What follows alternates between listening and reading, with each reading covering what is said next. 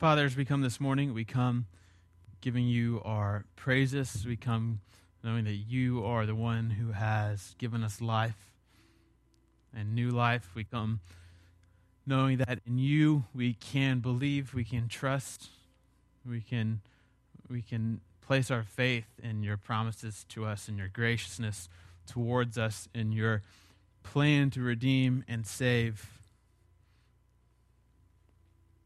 and renew all things. We pray, Father, that this morning you would send your Spirit, that he would lift our eyes to your Son, that as we focus on him, as we follow him, that we would be brought more and more into your life, into your love, into your joy, and into your peace. We pray that your Spirit would send us out on mission as Christ would have us, and that we would be able to obediently and courageously live out that mission. And it's in the name of the Father, and of the Son, and the Spirit that we prayed this morning. Amen. Well, if you're like me, you've got a problem with Mondays.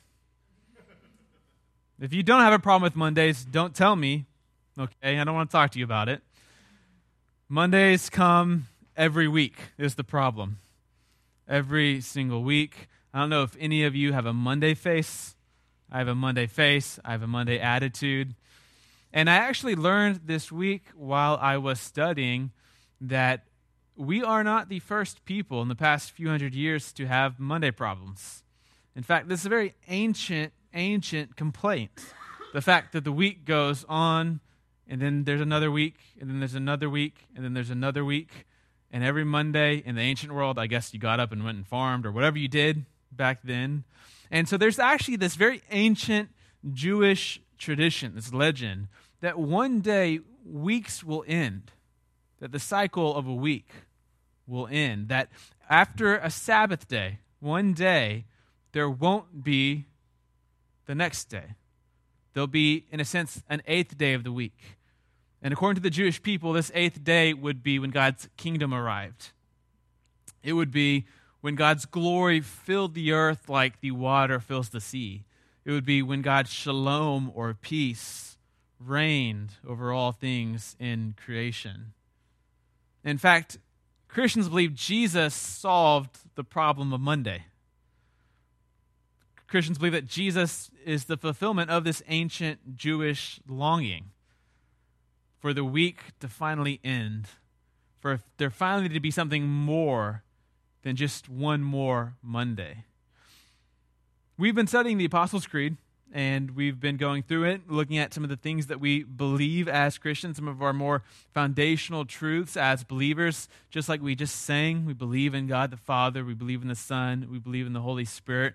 We'll sing it again after the sermon, and so we want to learn this song and sing it with some enthusiasm as we express our belief in all that God is and has done for us. And this morning we come to the part in the creed that is the center of the creed and is the center of Christianity, namely Jesus' resurrection.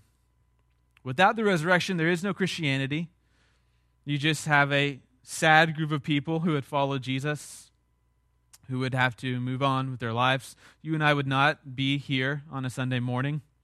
There would not be lots of nonprofits and Christian churches and bumper stickers and all kinds of cool stuff if it was not all for the fact that Christians claim that after Jesus died, he resurrected. The creed frames it like this. It reads, I believe in God, the Father Almighty, maker of heaven and earth.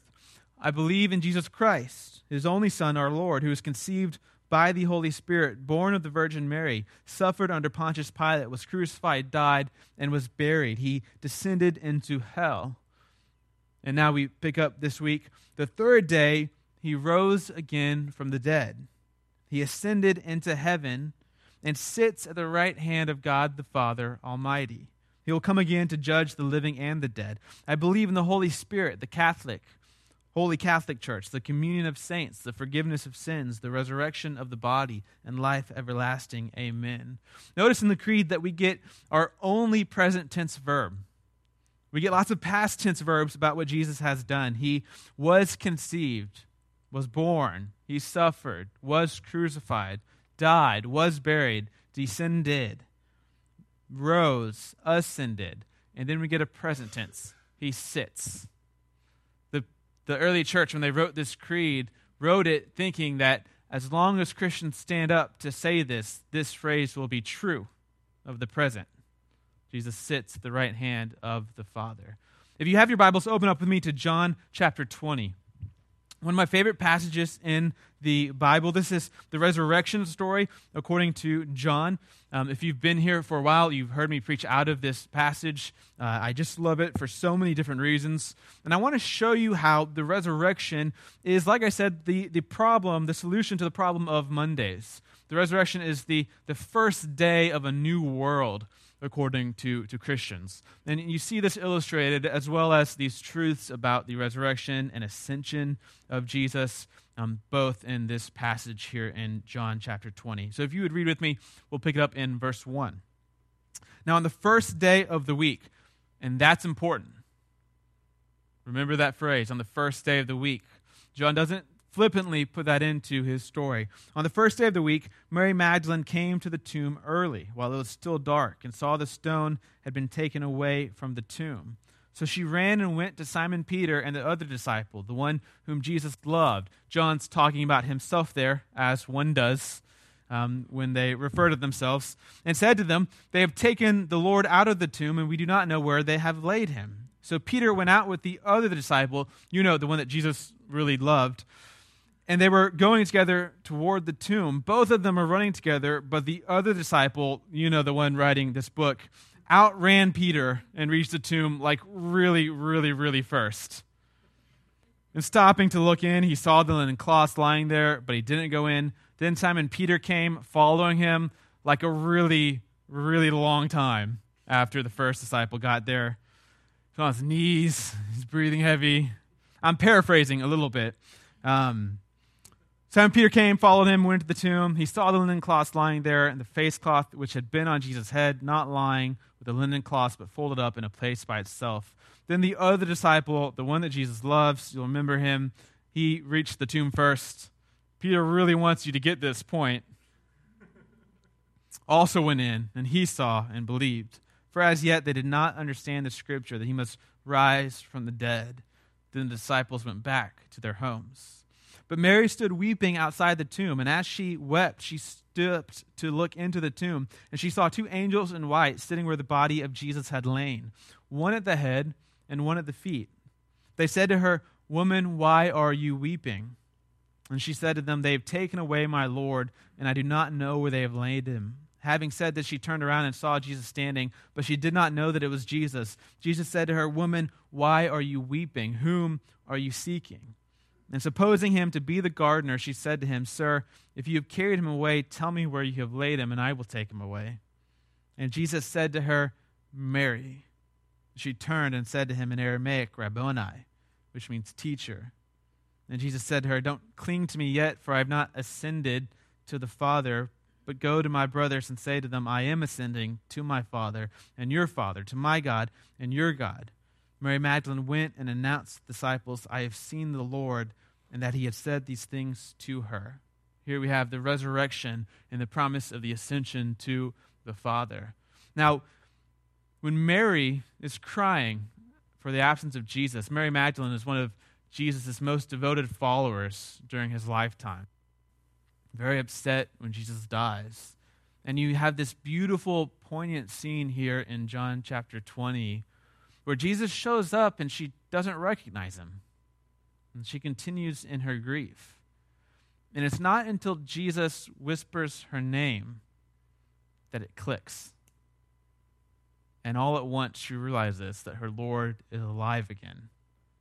And I think perhaps in that small story, we get a microcosm, we get a picture of what happens to all of us when we first enter into our relationship with Jesus. We're weeping. We're searching for something. We might not even know what we're searching for. And then we hear an invitation. And all of a sudden we realize, we recognize. Like a friend who maybe changed his appearance and we don't quite know who it is until we hear the voice come out. Until we're named and invited in. And then it clicks. And Mary rejoices, goes to tell the other disciples. Jesus resurrects from the dead. This is what the Creed says. He rose again on the third day. He ascended into heaven and sits at the right hand of the Father. The resurrection is the center of Christianity. And there's lots of meanings to the resurrection.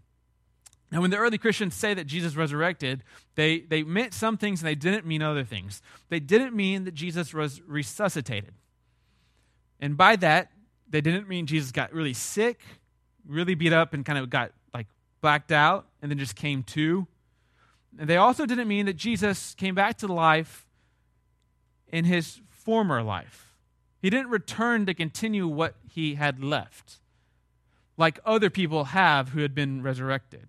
So Lazarus, for instance, right? Jesus resurrects Lazarus. But Lazarus is not here today to tell us about that cool time when Jesus resurrected him. Why? Because Lazarus was resurrected back into his former life, where death still has a say, where death still has a hold. Lazarus died.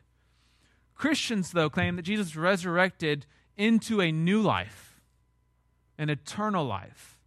In this sense, he didn't just come back from the dead, he went through death. He defeated death. The resurrection is not just God's affirmation that Jesus is God's son. It is that. The scriptures say this is vindication. The Romans crucified Jesus, saying, "You're a pretend king." And God says, "No, I will reverse that verdict. This is the true king." But it's not just an affirmation of Jesus' identity, and it's not just a sign of God's power, a miracle that we can look to trust God's power and authority. The resurrection is the gospel, the good news. The resurrection, in a phrase, is the victory of God over evil through the person and work of Jesus. We talked last week about this phrase in the Creed, "He descended into hell." It's this controversial phrase, and however you want to say it or formulate it or think about it, the theology behind it is pretty sound. The idea is that what happens when Jesus dies is not just a human being dying. It's a primal, eternal struggle, a fight, a war between life and death, between love and evil. And with the resurrection, life wins. Love wins. God wins. It's as if, going back to the hell analogy, right, where Jesus goes into hell and then breaks out of it with the resurrection. It's as if Jesus is this ticking time bomb, and they bring him into the very center of death. And then, like 24, 3 days later, it explodes. And Jesus rises out of the tomb, and death has now changed. It's now defeated. It has now been conquered. It's now been beaten. And Jesus is now no longer subject to its way.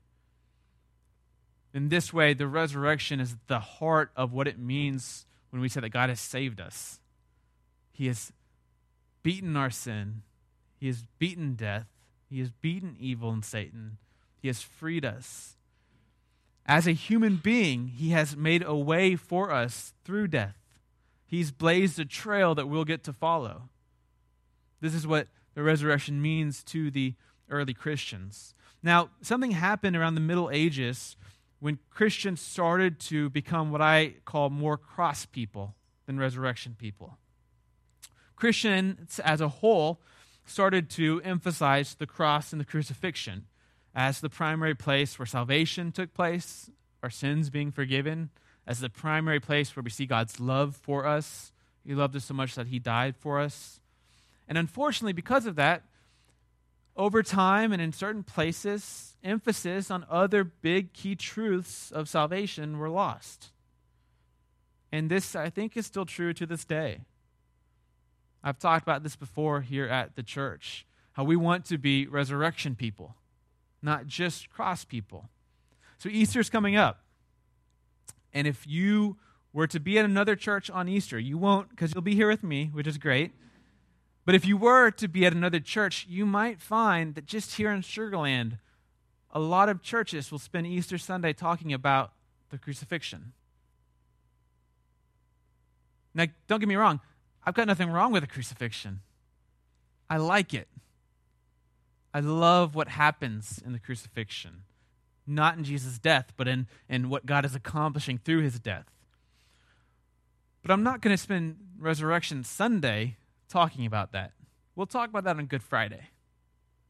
And if you were to go to other churches, even here in Sugar Land, on Christmas or Christmas Eve, you would find that they'd spend the majority of the service talking about the crucifixion. Again, don't get me wrong, I love being a cross person. So I actually got it permanently put on my arm. I thought it was temporary. I didn't read the fine print. If you go to these places called tattoo shops or parlors, I suggest you do read the fine print. This doesn't wash off. I've got nothing wrong with the cross, but I do have something wrong with ignoring other beautiful parts of salvation and only focusing on the cross. And there are actually reasons why we do this, nefarious reasons, even if it's not intentional on our part, why we focus on the cross and not on the resurrection. Because everyone would rather have a dead Lord than a living Lord. It's very easy to co-opt the message of a dead person. Martin Luther King Jr. is an excellent example of this. I don't know how much you know about MLK, or what he stood for, or what he preached about. Most of us know him as a civil rights leader. Here's what I can tell you as a scholar of history. Martin Luther King Jr. in the past year has been used as an argument, as an icon for far left progressive liberals to stand for all that they believe in civil liberties and freedom, and has also been used for far right-leaning Republicans and for what they want to stand for. When it comes to the question of should transgender people be able to pick what bathroom they use, I've seen Martin Luther King Jr. say yes, and I've also seen Martin Luther King Jr. say no, which is confusing to me. Seems like he should make up his mind. But he's not around to clear up the record. This is actually a phenomenon that happens a lot to historical figures. They get co-opted by groups. Think about presidents, right? Think about the Republican Party, for instance. That's the party I kind of grew up in that I'm most used to, holds fast to Ronald Reagan. And if anyone ever takes Reagan's legacy and uses it against something that I believe or something that a conservative believes, it's kind of disorienting, right? No, that's our guy. You can't take him. But Reagan's not here to stand up for himself. His message can easily be co-opted if he's not there to say something about it. This is, I think, unfortunately what happens with Jesus. You know, Martin Luther King Jr., what happens is once someone's dead and their message needs to be co-opted, you selectively remember things they stood for and things they said. Martin Luther King Jr. was investigated by the government for being a socialist because he said a lot of socialist things. There was something nefarious to the investigation. They wanted him to shut up about equal rights, and so they were trying to get dirt on him. But if you actually go back and read the full corpus of his literary and spoken words, you'll see that he was pretty close to what you might call a socialist and how he understood economics. You might also see that he was kind of that way because he quoted the Bible over and over and over again, which I know will upset my Reagan friends. But the Old Testament is a very, very, very kind of liberal economic system. How liberal, you might say? Interest is illegal. Not just illegal, evil. And not just high interest rates, interest itself, the concept of it, of using someone else's need for your profit, is itself inherently one of the signs of what's gone wrong with the world, and God's people should not be involved with it. There are no ifs, ands, or buts in the Old Testament. Now, there's a problem here. Our entire economy is built on interest. So I'm going to say you've probably not heard a lot of sermons about those passages. If you have, you've probably heard a really good, like, Kellyanne Conway type spin, okay? Here's why this doesn't really mean what it says and why it really doesn't apply to us right now. Now, again, I'm not saying perhaps we should get rid of interest. I happen to be on the wrong side of interest right now. So I'm not a fan. Maybe I'll get on the right side hopefully one day in my life. Martin Luther King Jr., though, had these principles where we focus on one thing he said or twist it in one way or another. The same thing can happen with Jesus. You've seen this surely, right? Again, for the same issue in particular, transgender people and restroom choices. Jesus has been very clearly marketed on one side, also very clearly marketed on the other, and you're like, it's very disorienting. It's very confusing. A living person, though, is able to step in and give an opinion, is able to clear the record.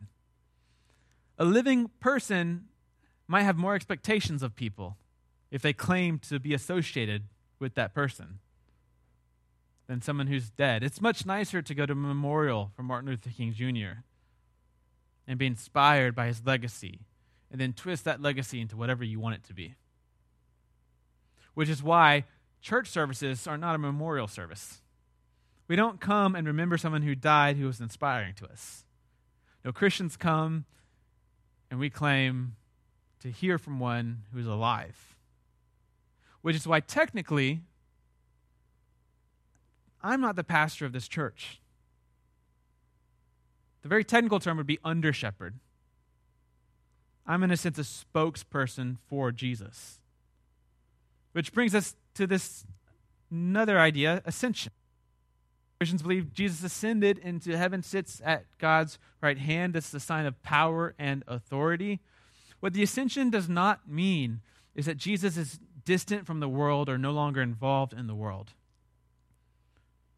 The ascension means, if anything, that Jesus is as active and powerful as he was during his ministry. Here's the best analogy for understanding the ascension. Think about the President of the United States. They go through a long campaign, one wins, they get inaugurated, and then they go sit down in the Oval Office, and they start signing executive orders and talking to legislators and enacting their agenda. This is what Christians mean when we talk about language like the resurrection and the ascension. The resurrection is the election results. The news came in. God won. The ascension, sitting at the Father's right hand, is the inauguration. And what happens after the inauguration is not rest. It's not disassociation. It's the enactment of an agenda. The same agenda, I might add, that he was already going after before he was crucified, before he was resurrected, during his ministry there in Galilee. I've always been fascinated with the question of what the president is doing right now. And not just after Donald Trump got inaugurated. I mean, even back when, like the most powerful man in the world probably, what are they doing right now? Maybe tweeting? Maybe talking to a really important person? Maybe going to the bathroom, which seems weird to say. They shouldn't have to do that. They're the president. But what happens with the president, and I find myself doing this even, and I'm not really a political person, is the whole world looks to that office on the edge of their seats, waiting to see what will come out. Looking for one word. Looking for one signal of what will happen. Of a policy. Of an agenda. This is why the Twitter thing is such a kind of fascinating phenomenon. No matter what you think about Donald Trump, Twitter is a new form of communication for the president to use. And we're still learning quite how to interpret it. But we all have to pay attention to it. Why? Because even that tweet is policy, is agenda. There was this interesting thing that happened recently where President Trump accused former President Obama of doing something that would have been a very classified act in the government, one of the most top secret things that exist. And there's a large conversation about the president actually is the only person in the government in the United States who can have full authority to unclassify anything. So Trump could come out right now and tell us about Roswell. And he should, if he's listening. But by that very tweet, if it was true what happened, Trump just declassified one of the most top secret things that would have ever happened in the American government. I say all of this to say this is how we should view Jesus' resurrection and ascension. As his people, we look to the office on the edge of our seats, waiting to hear what the plan is. What's the policy? What's the agenda? What's coming up next? You know, I was thinking about this, and yesterday I was reading some news around the world, and I read I've been reading about this. I read, though, the UN's come out with a very strong statement. Somalia, Yemen, Kenya, where I have some very dear friends, South Sudan, the UN saying they're in one of the largest crises since the UN's been formed. In fact, I think it was something like, if not $3 or $4 billion gets delivered in the next week or so, we might see death tolls like we've never seen. Something like in one of these countries, 50% of the people are in danger of dying from starvation, like soon. So it was like this plea to help. So I'm thinking, right, what is on Jesus' agenda? Yesterday, Saturday, March 11th, what's on Jesus' agenda? And I'm thinking it probably includes Somalia and Yemen and South Sudan and Kenya.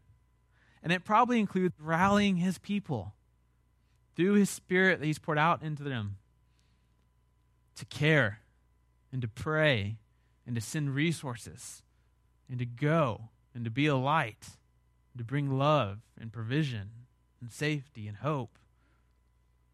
And it's not just big things that are on Jesus' agenda. Sometimes, right, if we focus maybe too much on these huge humanitarian crises, it feels kind of paralyzing. We kind of get numb to it. But there are other things on Jesus' agenda, like that relationship that you have with that person who you just can't seem to love. On Jesus' agenda today is for the Spirit to convict you and for you to offer forgiveness to that person who you haven't been able to yet offer forgiveness to. Today on Jesus' agenda, as the Lord, the living one, is for you to love that enemy who you've yet been unable to love. Today on Jesus' agenda is for the Spirit to work in the hearts of hundreds and hundreds and hundreds, if not thousands of people in their homes this morning who have been burnt by the church, who have been hurt by the church, who have fallen out of love with the church, to soften up their hearts, for you and I to come invite them into a community, for you and I to be on mission as Easter approaches, and as we have the most right time of the year to invite people into the life God provides in a growing and thriving and living church community. That's on God's agenda. That's on Jesus' agenda, is to have the Spirit work in our hearts to create this desire to go out and find them and reach them and bring them in. Jesus is alive, and he's as alive as he ever was alive. This is what it means to say he is risen. Jesus has resurrected and ascended. And I don't know if you're like me, but when I grew up in church, I grew up with this kind of tacit assumption that we didn't really think of Jesus in terms of him being alive. We maybe use that phrase once or now, around Easter. For the most part, we thought of him as someone of ancient history. But as I've grown in my knowledge and relationship, I find that when I say that and when I emphasize it, like this, Jesus is as alive right now in this moment as he's ever been alive as a human being. I find that I kind of get tingly. I kind of get some goosebumps. To be honest, I kind of get a little nervous. Because I think you might have some expectations for me. I get a little excited. Because it makes my faith feel a little more real, have a little bit more substance. You know, when Jesus ascended, it's important to realize that he ascended as a human being. The incarnation did not end when Jesus resurrected or ascended, the incarnation being God taking the form of a human being. Jesus, when he ascends, doesn't shake off humanity like a snake sheds its skin, right? Now, this breaks apart our theology at the core. And so I'm about to say something to you that might sound weird to you. But just to back myself up, I went through and found, in about an hour, I looked through some books, found 17 well-respected theologians who said this exact same sentence, including St. Augustine, John Calvin, Martin Luther, Karl Barth, people like that. If you know some names like that, you know those are big hitters, have said things of this nature. What the ascension means is that now a human being is a part of the Trinity.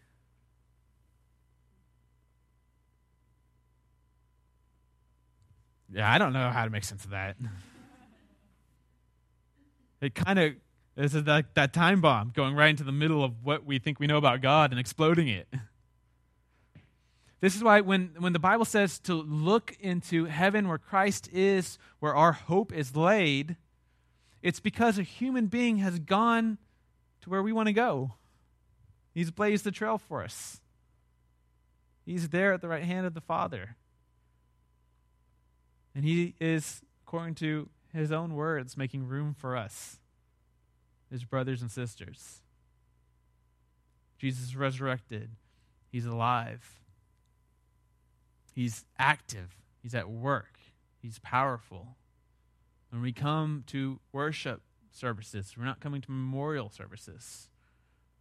In a sense, I'm the White House press secretary, doing my very best to communicate to you what the boss's desires are. But he can speak for himself. And then he has a much more effective communication strategy than our government does. Holy Spirit dwelling inside of us, convicting us personally, opening up the scriptures to us. But this is what we mean when Christians stand and we say we believe that Christ has died and Christ has risen and Christ has come again. That the man we follow, the man who taught the Sermon on the Mount, who told us to love our enemies, who told us to forgive as we've been forgiven, who told us to love indiscriminately, who taught us how to pray, that man is alive right now. That man is saying your name right now. The Spirit is trying to get you to recognize it and turn and go, that's what I've been seeking. This is the mission that I've been longing for. This is the vocation that the shape of my life fits into, going and sharing the news. The one incorrect thing about saying that Jesus' ministry continues the same way as it does before he's crucified is this. It misses the fact that something powerful has changed with the death and resurrection of Jesus.